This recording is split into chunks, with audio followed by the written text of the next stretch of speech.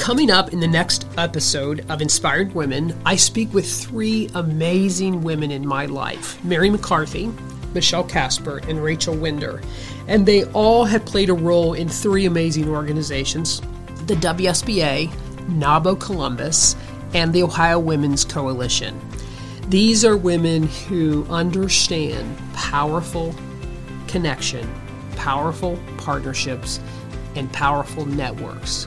So you don't want to miss it. It is probably my longest podcast because they had such amazing insight on how partnerships can impact your life personally and professionally. So you make sure you want to tune in because you're going to be really inspired.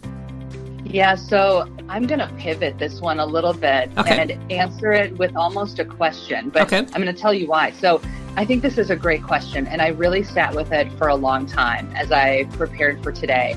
And, you know, the three organizations that we've highlighted on this call are just influential, wonderful organizations and places where women who are developing leadership, growing their businesses can absolutely look to and get involved in, you know, to really further what they're trying to do in their lives. And I think women in particular, and I think that this is highlighted since the pandemic hit, are facing an incredible shift in the demands placed upon us. And it's absolutely affecting us disproportionately to men. Yes. You know, I saw a statistic that in December of just this past year, we lost 140,000 jobs.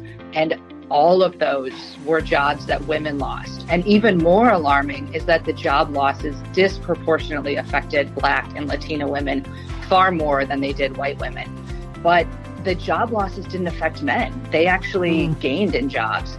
And when we think about what we need for women in 2021, I think we need to start talking more about how we provide resources to women to help them grow both successful careers and successful families.